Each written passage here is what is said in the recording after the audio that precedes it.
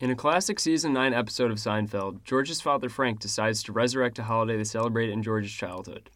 Among other things, Festivus includes replacing the Christmas tree with aluminum pole, airing grievances about the ways your loved ones have disappointed you throughout the year, and the holiday only ending when the head of the household is pinned in a wrestling match. But Frank explains the roots of Festivus in a story where he was disgusted by the commercial aspects of Christmas, with gift-giving explicitly excluded from the holiday. What can we learn from Frank Costanza this time of year, and could Festivus be preferred by economists over all gift-giving holidays?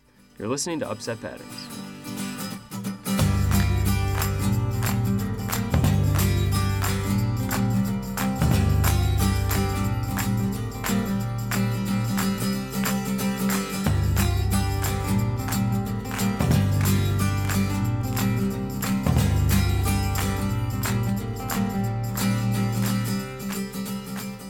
Economists tend to love being contrarians. Some make models showing why unemployment is just people demanding too high of a wage, how recessions are caused by technology regressing, or how drug addictions are, quote, rational.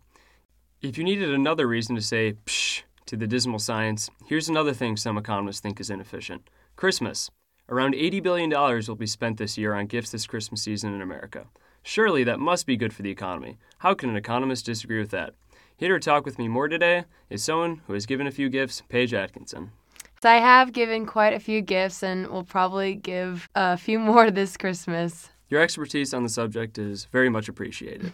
To start off, let's think about the theory of consumer choice. How do you decide whether to buy something? Especially during the holiday season, the way I decide whether to buy an item depends on... For yourself? For myself. Yes. I am a big impulse buyer, so sometimes it just goes into the moment of what I've heard about that product. Fair enough. A lot of people can make irresponsible or impulsive decisions when you buy, but in general, you are the best source of information on determining what you value. So if you go into the store and an item is $20, you'll probably only buy it if, at that time, given the information you know about yourself, if you value it at $20 or more. Now, others don't always know how much you value something.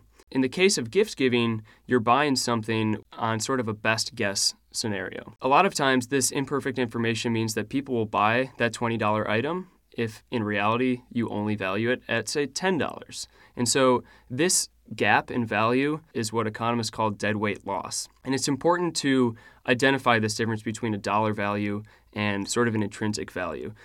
We put dollar costs on something because it tends to be the best way that we can measure value in the economy. But for example, if I paid you $50 to go dig a hole and then fill it back in, you might have been paid $50, but nothing was really contributing. We're not better off because of it. Yes, this $80 billion will be spent for Christmas, but it doesn't necessarily reflect $80 billion in increased value in the country. That makes sense. 5 years from now, all of those items will be in a garage sale or something like that. Yeah, and you can think of a lot of the different gifts you might get, whether it's an ugly pair of socks from your grandparent or a book you'll never read. It's money and resources that could have been spent otherwise. Joel Waldfogel, who is an economic and business professor at University of Pennsylvania, actually did some research on this, and he surveyed a broad population sample, and he told them to journal the gifts that they got over the Christmas season, how much the gift giver paid for it, and how much they themselves would have paid for it. And what he found, though there's obviously variation, was that in general, 10 to 33% of the value is lost in these gift-giving exchanges. So that means that for the $20 gift, people would have actually only spent between $13 and $17 in reality. This deadweight loss, as they call it, is about the same as the deadweight loss that we have in paying taxes and that inefficiency. And so Waldfogel called this an orgy of wealth destruction, just this month of the year where everyone is just buying a ton of stuff that creates a lot less value in the economy. I tell myself that I'm doing the economy good by my extra purchases this time of year. It makes sense because the things that you see are that you're giving your money to the cashier, who is working those extra hours and all this merchandise is coming through. But to go back to the hole digging analogy, or one of my favorites is if you paid someone to mow your lawn with nail clippers, that's not efficient. It might cost the same as mowing it with a lawnmower, but the value created isn't as much as it could be. The whole reasoning behind this is imperfect information. In general, you know what's best about what you value. Like you said, you can make impulsive decisions, or you could be in some state of mind where you're not totally rational or forward-thinking. So in the different scenarios that one might purchase gifts, the closest to you in terms of information quality is your significant other. They are around you a lot. They know what you need in terms of practicality, and you might think they even know what you value. But then if you go out in circles, so let's say there's not much value lost maybe in a husband or wife buying a gift. Immediate family and close friend, again, you probably know how much they value something, but not exactly. And then further from that is the peripheral friend or a distant relative. Let's say the grandparent who might be out of touch and get you an ugly sweater. Even further from that, which for me I think is the biggest value destruction, it's just sort of buying something for the sake of it, is the office secret Santa. You're assigned to someone that you might not know very well at work, so you buy them a bottle of booze or a DVD. Maybe they really don't like it or they don't even drink. You can see in these different scenarios different magnitude of the imperfect information. On the whole, when Waldfogel made that estimate of 10 to 33%, it includes all the different scenarios.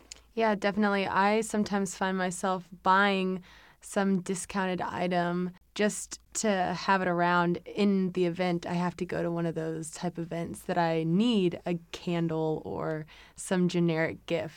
If no one is really enjoying the gift, that money could be spent in better places. Rather than paying you $20 to dig a hole and fill it in, I could pay you $20 to do this podcast for us. Something of valuable service. I guess that's where gift cards come in. Can't really go wrong with just giving cash.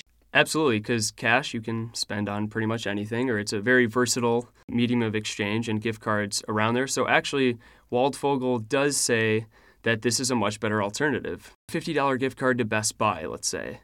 If you're not too into electronics, you're pigeonholed into buying it into that store or whatnot. But there's a lot less of a chance of that value destruction. Cash, obviously, the least. With cash or gift cards, we can get back a lot of this inefficiency, especially for the secret Santa in the office scenario or the distant relative. Gifts still work when it comes to, I guess, giving a meaningful present to someone this time of year, but gift cards are probably the way to go if you don't want to be economically inefficient.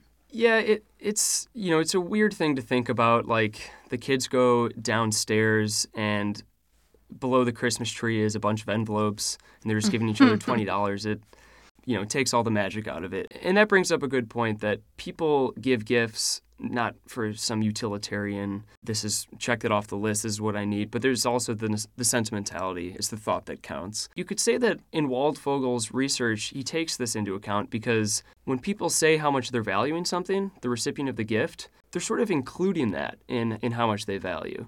There's usually a positive correlation, I'd say, between the level of sentimentality of a gift and how close you are to that person. And so if your significant other gives you a gift, we said that's pretty close to the situation where there's the least dead weight loss. You probably have the most sentimentality. One takeaway from this is that those aren't too harmful of transactions. It's when you get into the office secret Santas or the distant relatives or the old friend that you don't see very much. So there's a good correlation with how much information you have about what the person values and how sentimental you'll probably think the gift is. I almost think that some of the gifts I receive, the value goes up because as more than if I had just bought it for myself. It's the thought that counts, is what they say. Waldfogel brings up a pretty good point, which is that we have baby and wedding registries a lot. Go online and you see what people say they wanted, and you check it off a list. There's not much magic to that or creativity, but I think people generally recognize the practicality. So it's not a totally unheard of thing. In China, elders a lot of times will just give red envelopes full of cash to people. The older I got, the more efficient my Christmas lists became. Links to websites and direct ways of getting exactly what I wanted so that I had no disappointment. Yeah, and I think this is the economist in me, but I buy gifts for my immediate family and I ask them what they want, what they need. If they're not living in the same city as me and I don't know their day-to-day, I feel kind of foolish taking a guess at what shirt they'll like, especially because I don't have any fashion sense. That practical thing can sort of make everyone better off. The thing with gift cards, however, is that 10% of them aren't redeemed. In some sense, that is 10% of value destruction. And so what we could do to take that into account is a lot of them have expiration dates. And just write into law that after that expiration date, the company needs to donate the gift card to charity so that there is still money going to a cause and it's not a deadweight loss.